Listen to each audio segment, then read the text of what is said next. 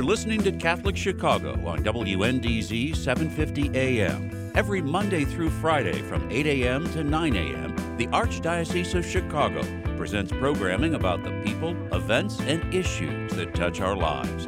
Thanks for letting us be part of your morning. Now again, Catholic Chicago.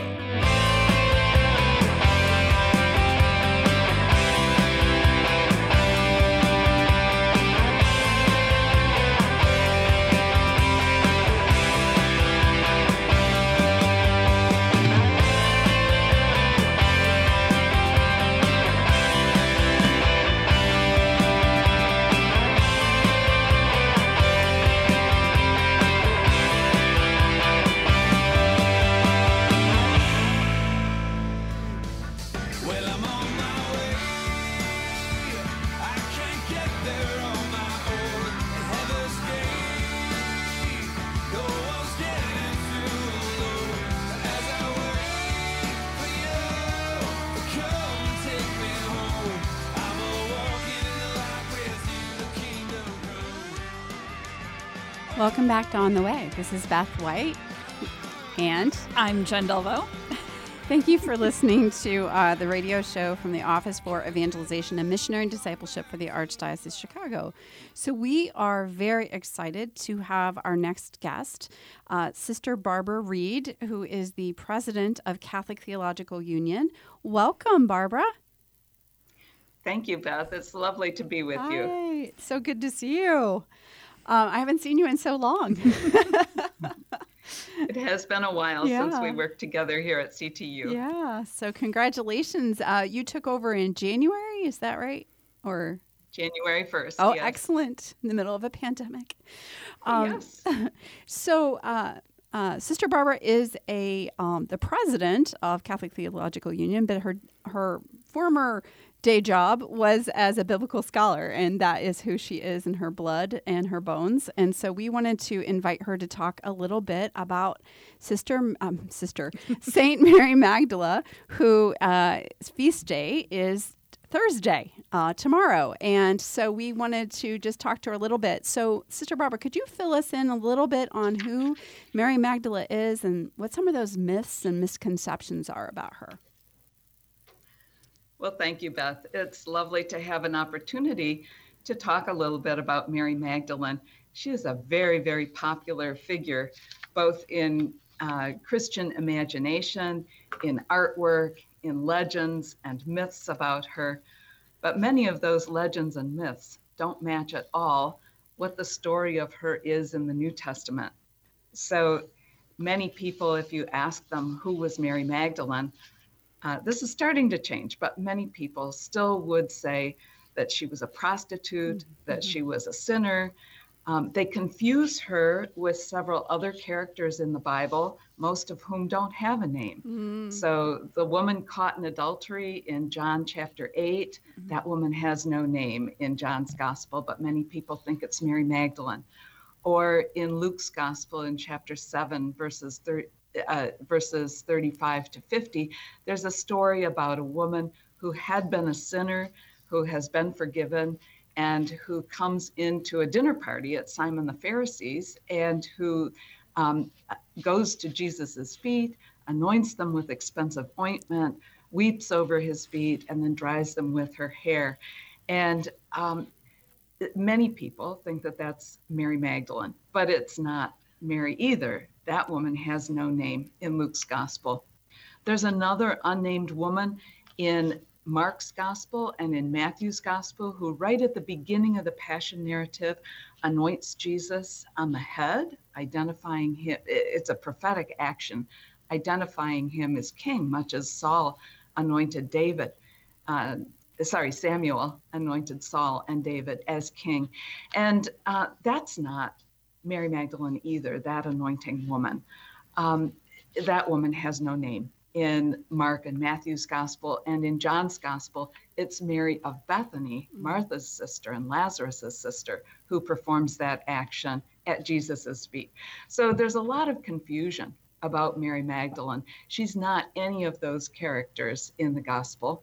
What all four gospels do say about her, and all four are unanimous about this, is that she was at the foot of the cross. She saw Jesus die. In 3 of the 4 Gospels, she sees where Jesus is buried.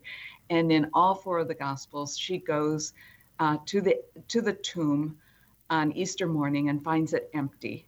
And in the Synoptic Gospels, so that's Matthew, Mark, and Luke, she goes with other Galilean women to the tomb.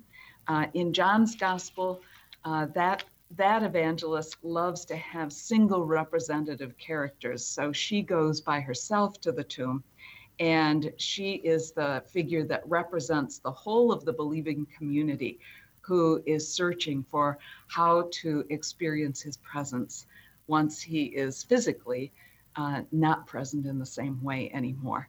And so in 2 of the 4 Gospels, Jesus, in Matthew and in John, Jesus appears to Mary as the first one to see the risen Christ. And in each of the 4 Gospels, she and her companions are entrusted with the message for the other disciples.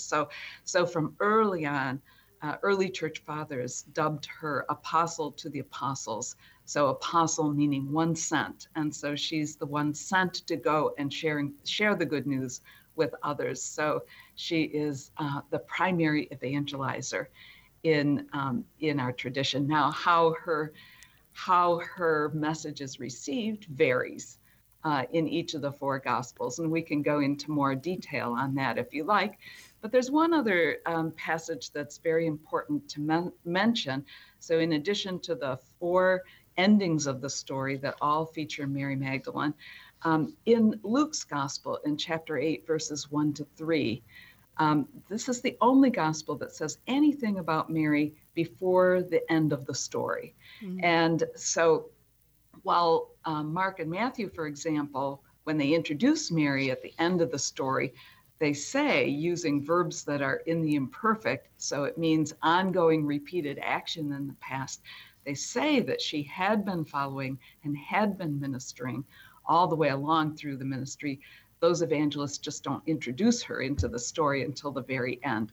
In Luke's Gospel, though, Luke introduces her in chapter 8, where Jesus and the disciples are going through towns and villages proclaiming the good news. And Mary Magdalene, Joanna, and Susanna, and many other Galilean women are with Jesus. And Luke says they are ministering out of their resources. And the verb there for ministering is the root word for diaconating. It's the Greek verb diakonein. So they're ministering out of their monetary resources. Luke says they're bankrolling the mission. Wow. So let me stop there and ask what other questions you have. As we both listen. Give you a chance to weigh in here. So when you think about the different ways in which Mary is portrayed in the Gospels itself, not in tradition necessarily, but what were each of those evangelists trying to do with Mary's story in each of those, the Gospels? How are they utilizing her? That's a really excellent question, Beth. And of course, it's impossible to speak authoritatively for what exactly was in the mind of each of the evangelists. We'll have to wait till we meet them in eternity to find out for sure what was on their mind. But it's quite clear that they depict her. They depict her differently. Each of the evangelists tells the story a little differently. So let me contrast, for example, Luke with John. So at the end of Luke's Gospel, when Mary and the other women proclaim the message as they've been told to do, they're not believed. And Luke comments that the others thought that they were crazy, out of their mind. They don't believe the women. Mm-hmm. And Luke's agenda, if we can put it that way, as Luke continues to tell the story, Peter comes into prominence. And so in Luke's Gospel, Jesus himself doesn't speak to the women, but rather angels inside the tomb give the message. And as Luke continues to tell the story, after the empty tomb, the next story is about the two disciples on the road to Emmaus, Cleopas and his unnamed companion on the road to Emmaus. And they're the first ones to see the risen Christ, so we think, until you get to the end of the Emmaus story. And after Cleopas and his companion run back to Jerusalem and go and share what has happened, and share the news with the others before they even get a word out of their mouth, the 11 and the others gathered all say, "The Lord has appeared to Simon." And we don't have any story of an appearance to Simon, but what we have here is a very ancient piece of tradition that Luke is preserving that puts Peter in primary place over Mary Magdalene. John tells the story very differently. And even as I say John, there's a question mark of who is the evangelist of this fourth gospel. You know, none of the evangelists signed their gospels and identified themselves precisely. So let me just say the author of the fourth gospel seems to have a very different agenda in telling the story. And the roles that the women have in the fourth gospel are extremely important. There are much fewer stories that feature women characters in John's gospel than there are in Luke, for example. But in Luke, many of the appearances of women, they're silenced, they're not believed, as I just described with Mary Magdalene. They don't speak, they're corrected, but that's not the way they're portrayed in the fourth gospel. In the fourth gospel, you've got Jesus's mother playing an extremely important role as a catalyst for Jesus's public mission in the Cana story.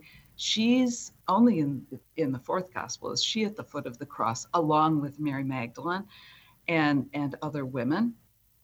And in the fourth gospel, Jesus appears directly to Mary Magdalene at the tomb. It is not the angels that deliver the message. The angels at the tomb merely ask Mary, "Why are you weeping?" But it's Jesus himself who appears to her and communicates to her not to cling to the way that she knew him before as an earthly human being, but that he has returned to his own as he promised. And directs her to the gathered community. He says, "Go to my brothers and sisters." And it's there that we experience him now, alive and present with us in the gathered community of believers. And at the same time, he has ascended to the Father. And so he is both glorified and has returned to his own in the gathered community.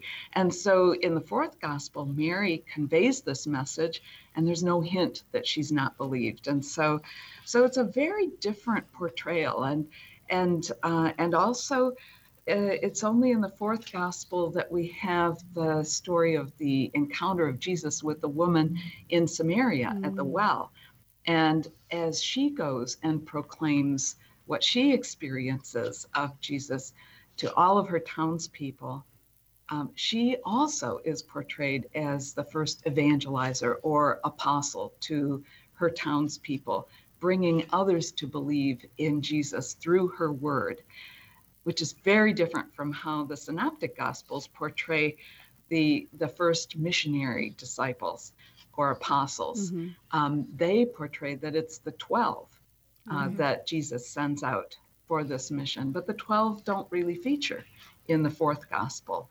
So a very different portrayal. And in some ways, I think those two gospels are reflecting some of the struggles in the early church over what are the right roles for women in the emerging new community. Are women to be teachers, preachers, evangelizers, apostles, proclaimers of the word, heads of house churches, taking on leadership roles?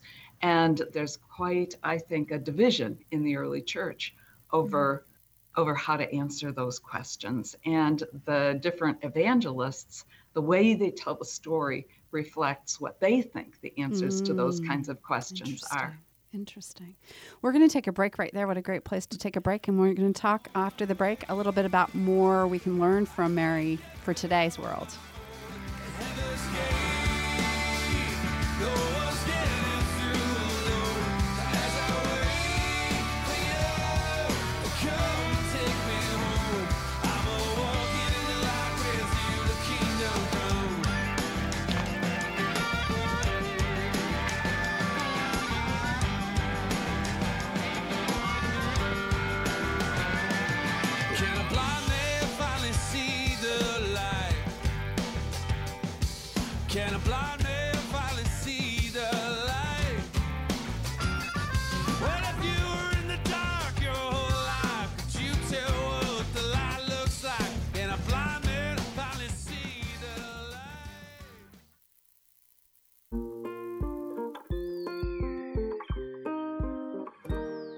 I feel special. I feel great. I got good grades.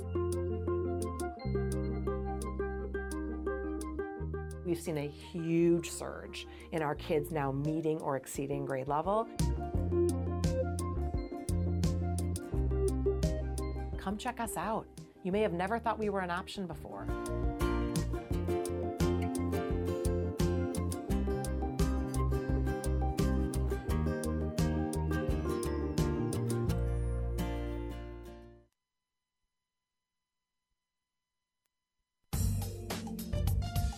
There is so much waiting for you at Catholic Charities Senior Services. We offer programs and services to help make the most of every day. Friendships and fun are guaranteed at our drop-in senior centers. Our adult daycare centers offer enjoyment and greater supervision to seniors who need it, while their caregivers get a break. Holy Family Villa provides a beautiful, safe environment for seniors looking for short or long-term residential facility. And we offer assistance with senior benefits, care coordination, congregate and home-delivered meals, hospital transition, and much more. For more than 100 years, we have accompanied seniors through every transition in their lives, and we are here for you now. Catholic Charities is a name and an agency you can trust.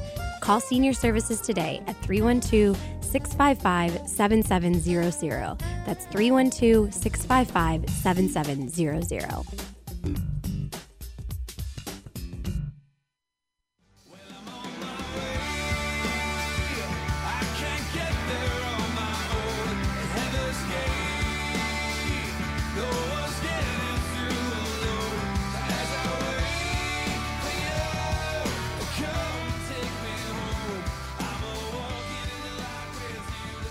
Welcome back to On the Way. This is Beth White with Jen Delvaux. Hello. Hi, Jen. Hi. And we are continuing our conversation with Sister Barbara Reed, who's the president of Catholic Theological Union here in Chicago. And she is also a New Testament scholar. And we were just talking about Mary of Magdala in the biblical tradition.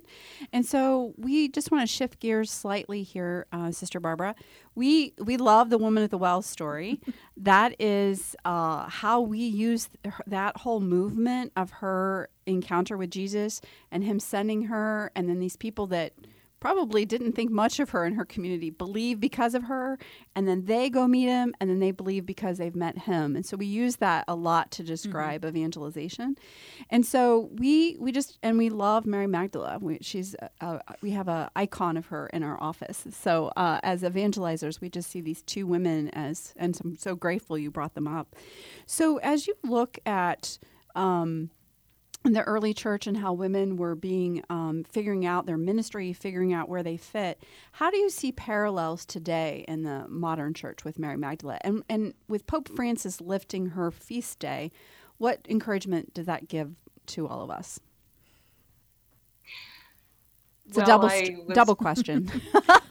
Double question, yes. I was delighted when Pope Francis elevated July 22nd to a feast day of the church, and that many people had been already in many faith communities around the country, partly due to the efforts of Future Church, have been lifting up this feast day in celebration and trying to create greater consciousness around the real Mary Magdalene. And so there is a change going on as people become more informed about the biblical Mary Magdalene, but also have celebrations to ritualize, so that it's an opportunity not just to remember the figure of Mary Magdalene, but to celebrate women's ministry all throughout the history of the church. And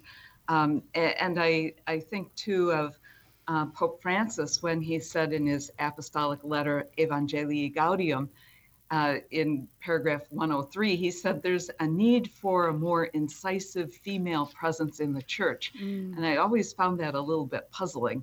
I hope someday I have the opportunity to ask him precisely what he meant by that, because we know women have always been present and ministering in the church in powerful and prophetic ways. Some of them we have recorded in the New Testament, and we know that, for example, if there was one woman named as an apostle in the New Testament, so here's pop quiz number 1 for your listeners. Name the one woman in the New Testament who is explicitly called an apostle. And you'll find her in Romans 16:7, where Paul is sending greetings to all kinds of people. And he says to greet Andronicus and Junia, who were his relatives and who were notable among the apostles. So we don't know anything more about Junia, however. She may have been notable then, but we don't know anything about her now. And so I think of a kind of tip of the iceberg strategy, that if there was one woman apostle in the early church, there surely were others. And as we've already mentioned, others who are not explicitly named as apostles in the New Testament certainly exhibit the features of being an apostle. So the Samaritan woman, Mary Magdalene most especially, and both of those were called apostles by early church fathers. And so we know that women have always been present and ministering in the church in powerful and prophetic ways.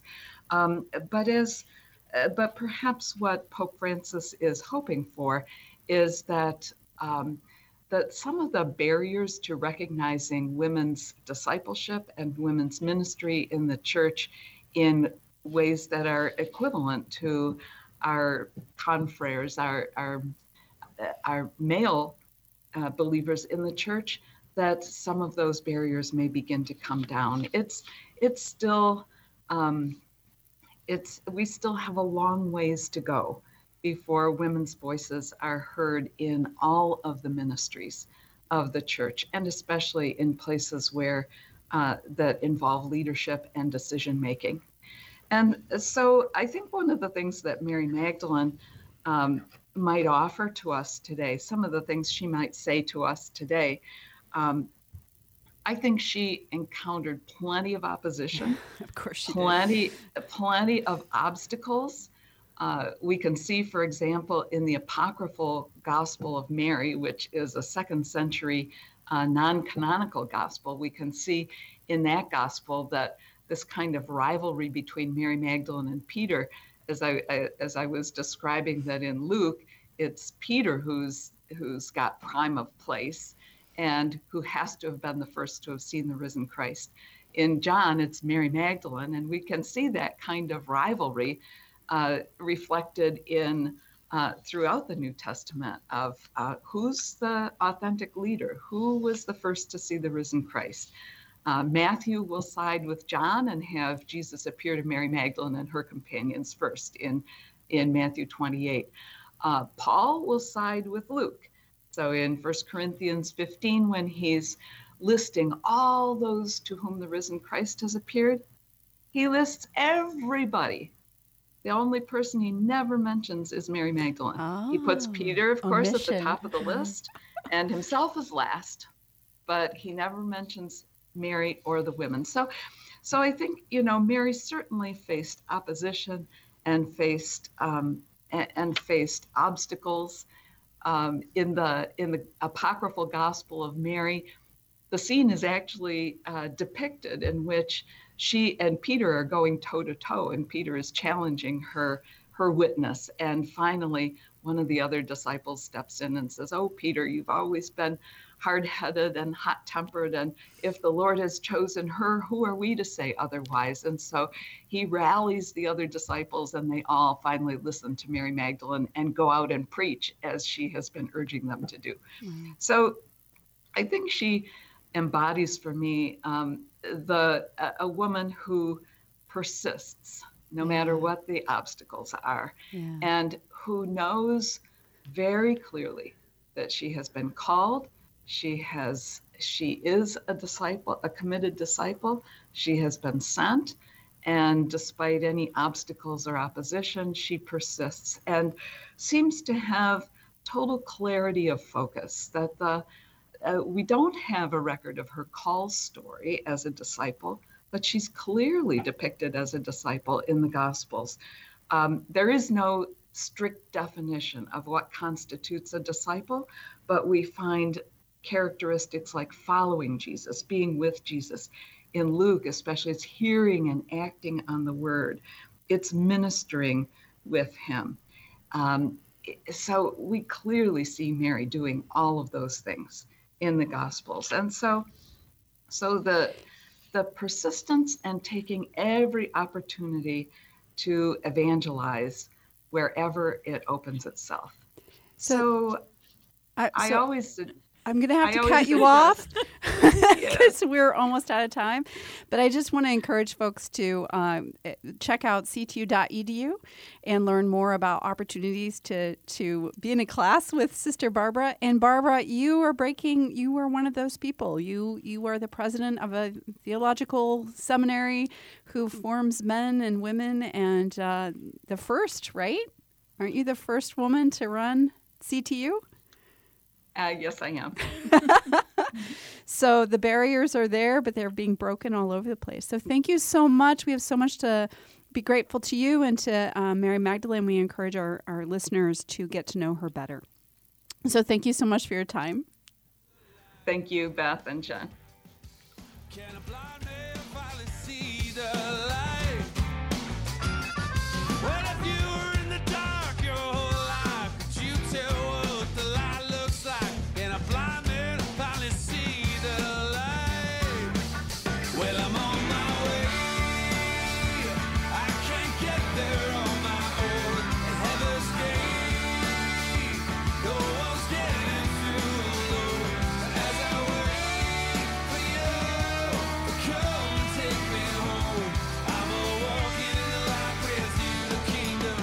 Join us every Monday through Friday at this time for Catholic Chicago. You can stream our programs live or listen to past programs by visiting our website, archchicago.org, and clicking on Radio TV. And please connect with Catholic Chicago on social media. Come back to life.